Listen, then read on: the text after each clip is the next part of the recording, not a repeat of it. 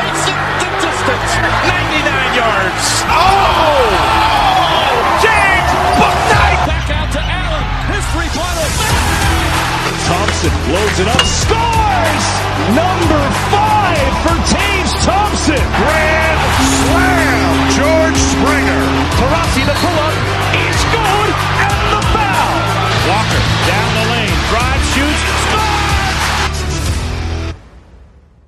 Hello and welcome into another edition of the Huskies on the Pros podcast. As always, I'm Brian Dossler here for you for another edition of the show, the 23rd exact episode of the Huskies on the Pros podcast. I'm recording this on Sunday, the 25th, releasing this on Monday, the 26th, as we are in the final week of February. Just a couple days left of this month, and we got March right around the corner. So obviously it's an exciting time for college hoops fans, for basketball fans, with a tournament just a couple weeks away. But just quite a weekend that Husky fans had, starting off with College game day, being at Stores. My favorite moment, there was so many great moments, right? But my favorite moment, I think, was Rip's half-court shot. Just literally the irony, right? When Jay Will was saying, I got to redeem us for 99, then you just hear, boom, just the ball going through the net, crowd going nuts, Rip going nuts, giving the respects of the blue bloods that UConn deserves. Very dumb that anyone doesn't think UConn's a blue blood. Anyways, that's a different story for a different day. Well, Richard Hamilton, congrats to him on having his jersey retired up in Stores. He now has number 32 retired for both the Pistons and the UConn Huskies now. Got that a few years back in Detroit. Tayshaun Prince was in attendance at Gamble, so he was getting support all around. Obviously, there was his former college teammates. Jim Calhoun was there, as I mentioned, Prince. So a lot of love for Hamilton in a lot of different circles there, which is pretty cool for him. Thanks for listening to all these shows, folks. Really appreciate it. If you ever have any feedback on the show, what you like, what you didn't like, maybe for the Twitter page at Husky Pros, please let me know. Always trying to improve, always trying to have new wrinkles, whatever, just to have good content out there for you guys. So please let me know. On today's show, Thanasis Antetokounmpo tries to get in the way of an Andre dunk. Amida Brimah is on the verge of a record. I'm gonna break down Kevin Ollie's first couple games as the Nets interim head coach. Fortunately, it's not that great, but some positivity with Danny Hurley. But we're going to start with Jordan Hawkins, his playing time post All-Star break. We're now 3 games past the All-Star break, and got a chance to really watch the Pelicans game, literally recording just minutes after their loss to the Bulls at home against Andre Drummond's Bulls. That was a 114-106 win for Chicago. And before the game, head coach Willie Green for the Pelicans, he said, quote, he will definitely see more minutes tonight, meaning Hawkins will definitely see more minutes tonight. That's because on Friday night and their previous game, there was a fight that broke out between the Heat and the Pelicans, and suspensions came down before the game. Jose Alvarado for 3 games, Najee Marshall for 1 game. Both of those guys are 2 players that come off the bench for the Pelicans and are ahead of the depth chart right now, ahead of Hawkins. So, and they're both guards or both shooters. They play 1 through 3. And CJ McCollum also was out with an ankle injury. He hurt his ankle on Friday. So between suspensions, between injuries, feeling pretty good that Hawkins is going to get 20, 25 minutes. And he said and Willie Green said he's definitely going to see some more minutes tonight. And in that Friday night game against the Heat, Hawkins played the whole fourth quarter because of all. The fight broke out with like 11:45 to go in the quarter, so it just allowed Hawkins basically to play the final minutes of the game. He had 17 minutes in that game. On Sunday, he had 15 minutes against the Bulls, and that's in large part because of a player named Matt Ryan, a second-year player out of Chattanooga. No, it's not the quarterback Matt Ryan. It is the sniper Matt Ryan. 41% three-point shooter in 50 NBA career games, and he has been out for nearly 3 months. He played in the first couple games of the season, but then got elbow surgery. He did return for the post-All-Star break, so he's playing all 3 games post-All-Star break, but 5 minutes in the first game, 2 minutes in the second game, just kind of garbage time minutes. So obviously with these suspensions and injuries, it's not just Hawkins that's going to get more of an opportunity. It also gives guys like Matt Ryan more of an opportunity. And he took it and ran with it. 19 minutes, so 4 more minutes to Hawkins, but 14 points, 5 for 10 from the field, 4 for 9 from 3. He had this 1 3-pointer where he got it. He drilled it to the corner, fadeaway, step back 3 in the corner, looked really, really good. And it's just like, oh, man, that's not what Hawkins needs. Hawkins, 8 points, 3 for 7 from the field, 2 for 5 from 3 in 15 minutes. He had a corner 3 off a nice pass from Ingram. He had a shot fake and got in the lane with a floater off the glass. The Pelicans broadcasters were saying, boy, this kid's just a rookie. And they've said that multiple times this year. But one of the bigger plays in this game was Hawkins. He was dribbling the ball to the floor, and he was stripped away by Kobe White. Basically, as soon as Hawkins got over half court, he was stripped, and White made a heck of a finish on the other end. There should have been a foul called on Hawkins as well, but just not great. We all know that Hawkins is not the best ball handler, and he was just bringing it up as if he was a point guard, nobody else around him, and White took advantage of it and stole away from him. It's good to see that he had a better shooting game today, because in the previous 10 games, just 4 for 57 and 9 for 39 from 3. He's played in 50 games this year. The most he played at UConn was 37. Of course, 37 going all the way to the championship game. Shooters go through slumps, right? Like Hawkins isn't the first one, obviously. He won't be the last, and he'll get out of it. And he did score 14 points on Friday, but it took him 17 shots to get. He won 4 for 17 from the field. But just between inconsistent playing time, maybe not knowing exactly what his role is, he's played 50 games. He played 37 at UConn. The games are longer. The travel, just wear and tear of the NBA life. Maybe getting to Hawkins a little bit.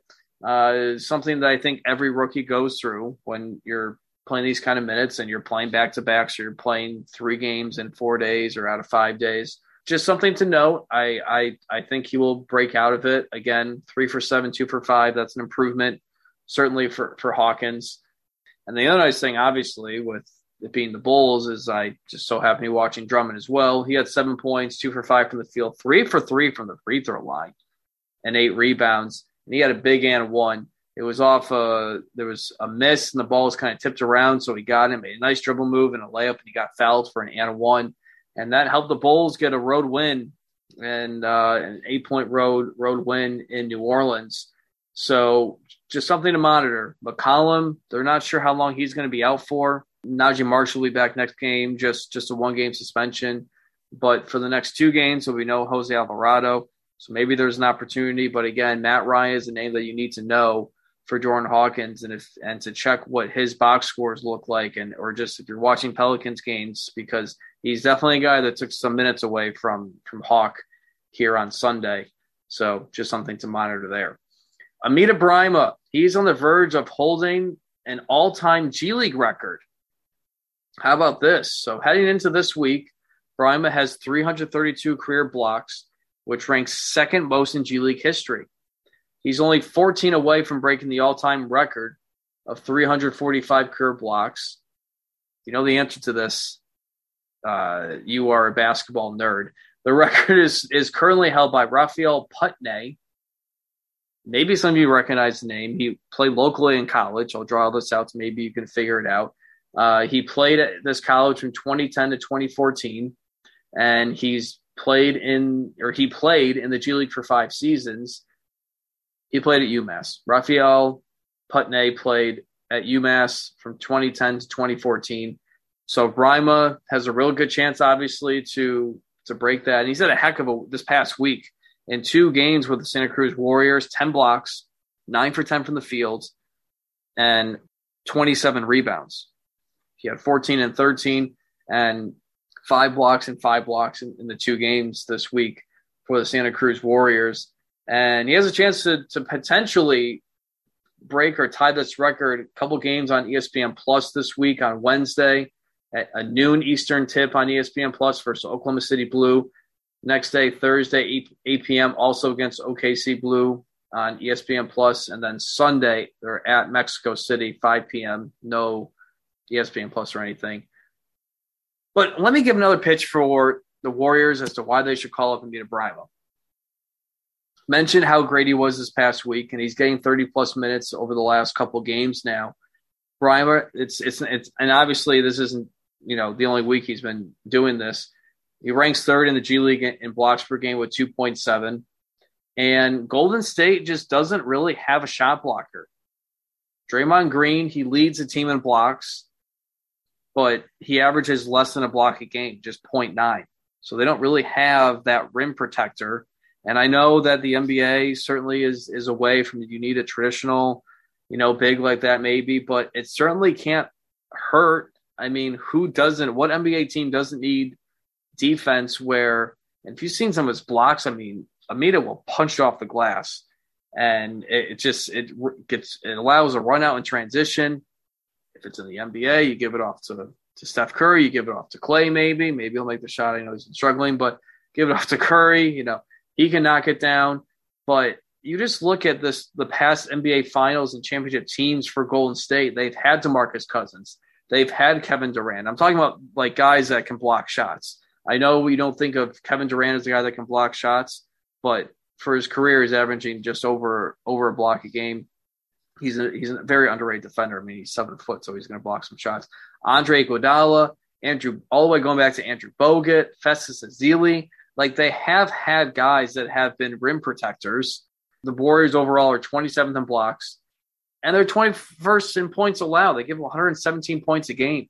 What does it hurt to give a guy a chance, Brimah, to be an energy guy off the bench, to play 4, 5, 6 minutes, whatever it is, to potentially be in a situation where he can create a winning play, a winning moment where he can make a block, get the crowd fired up, something like that. And remember, this Warriors team, this organization, they traded for Brimah back on January 8th.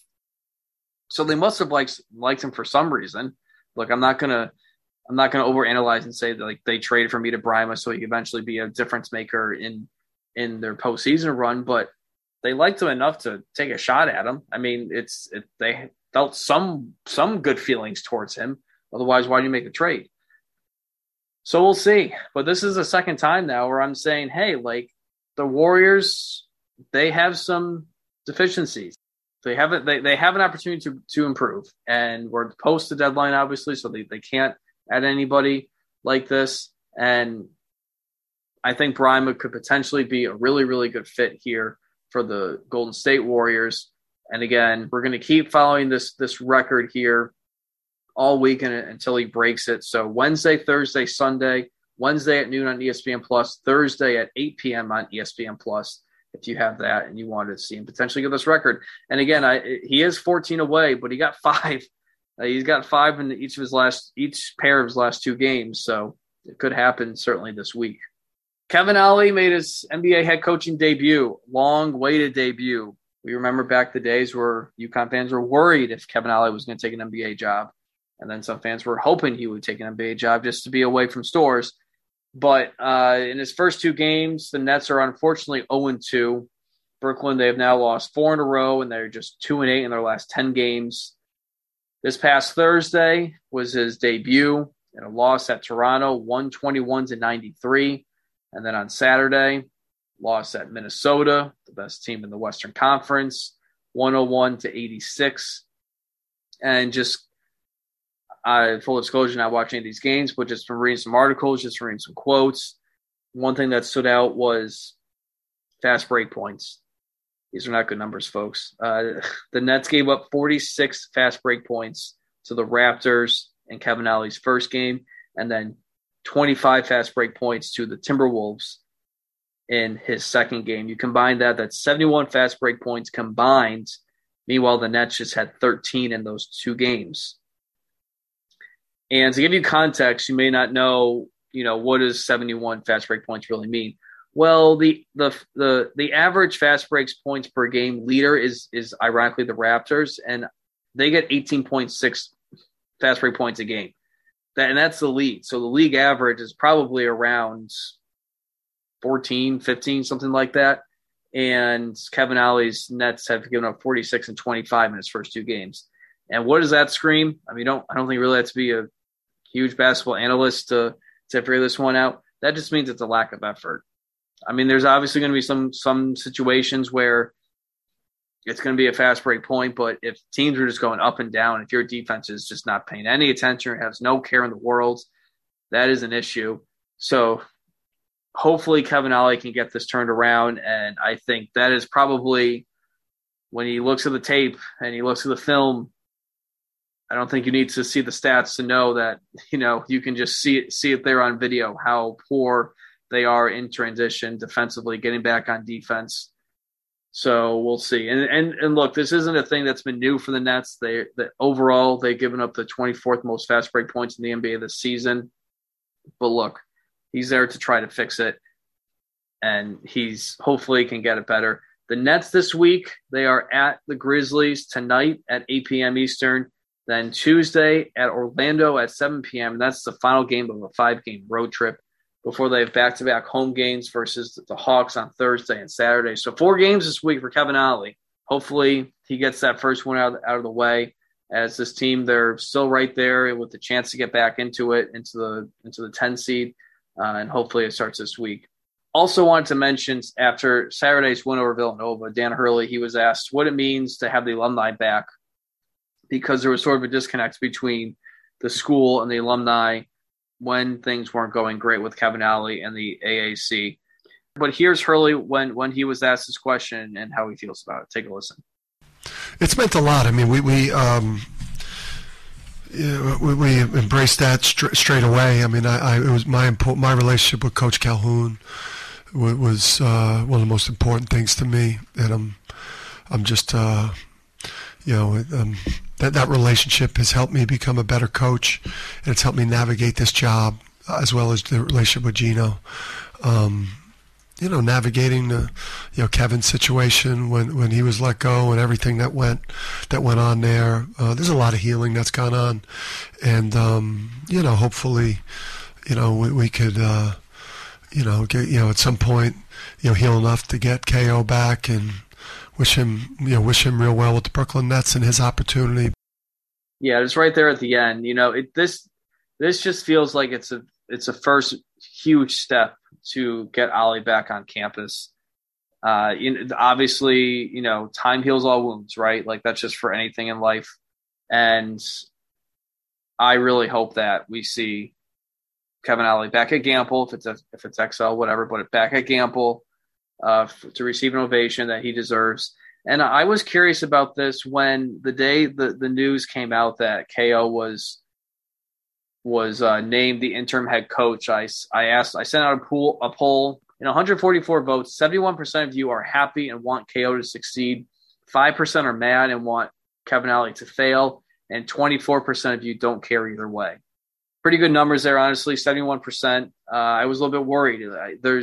Kevin Ollie is a polarizing name in the program right now. There's just a lot of people, I think, that are still bitter towards him, but personally, I was a KO defender for a very, I still am. I just a guy that played for the program that meant so much to the team. He won a national championship. You can say he did it for under Calhoun's players, which is true. But you know what? He got Amida Brimah to Stores, and guess what? Maybe they get bounced in the first round if Amida Brimah doesn't have the N1 against St. Joseph's. So, and you still got to win all these games with these players to win a national championship. So I was pleased with the 71%. It makes me a little bit more confident that because I do think this will eventually happen, but when Ollie's back on campus, that he'll get a nice ovation, because I sure hope he does, and I will be at that game, and I will be tipping my cap and clapping for him and cheering for as loud as I can, and because he deserves it. We're going to wrap up the show with Andre Jackson, his minutes with Doc Rivers, and it's not all that great. He's played in now there's been 12 games that Doc has coached for the Bucks. This is, again, through Sunday the 25th. He's played in some of the 12 games. Andre didn't miss one of those games because of a right wrist sprain injury. So really, when we're crunching these numbers, he's played in 7 of 11 games under Doc.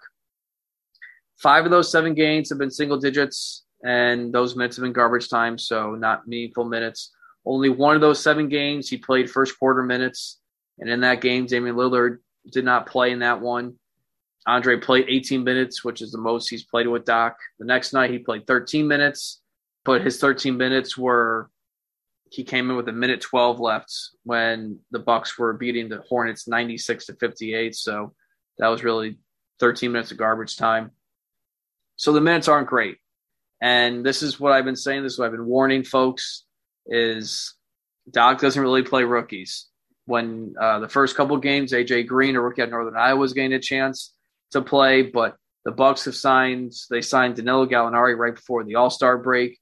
And he's going to get his legs underneath him. He did play for the Pistons this year, but he's in 2 games with the Bucks. He's played 5 minutes and 9 minutes, but I would assume eventually he's going to get more minutes for Doc Rivers. Gallinari played 2 seasons under Doc, and he played with the Clippers under Doc from 2017 to 2019.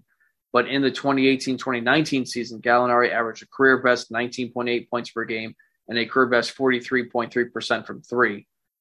It's a guy that Doc likes. It's a guy that Gallinari likes to play for, given he has his best career with him, I would assume.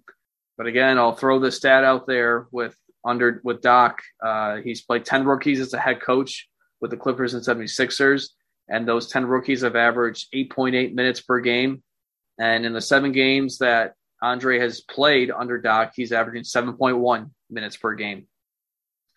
So very close to really his average to Doc's rookies averages, minutes average. Just today, Andre checked in with just over a minute left in a blowout win over the Sixers, and he immediately got a steal. No surprise, but immediately got a steal, and it was him and literally Thanasis. Like Thanasis was like kept getting closer and closer to him, like as if to pass to him. He wouldn't give him the open lane, but it was just like, dude, just Deion, just get out of the way. Like there's many thoughts with him, but happy that he was able to flush it home and get on the scoreboard. So yeah, not looking promising for Andre Jackson's minutes in Milwaukee for the rest of the season, but we'll see what happens. That's going to do it for this week's episode. Hope you enjoyed it. Again, feel free to give me any feedback on this episode. Really do appreciate it. Would go a long ways. I'm trying to make, again, this content as great as it possibly can be. I just feel like I just really enjoy doing it. And if there's something that you, the listeners, want something done or that you like that's being done, please let me know. This page and this podcast really does mean a lot to me. So that's going to do it for today, for this week. And go Huskies, folks.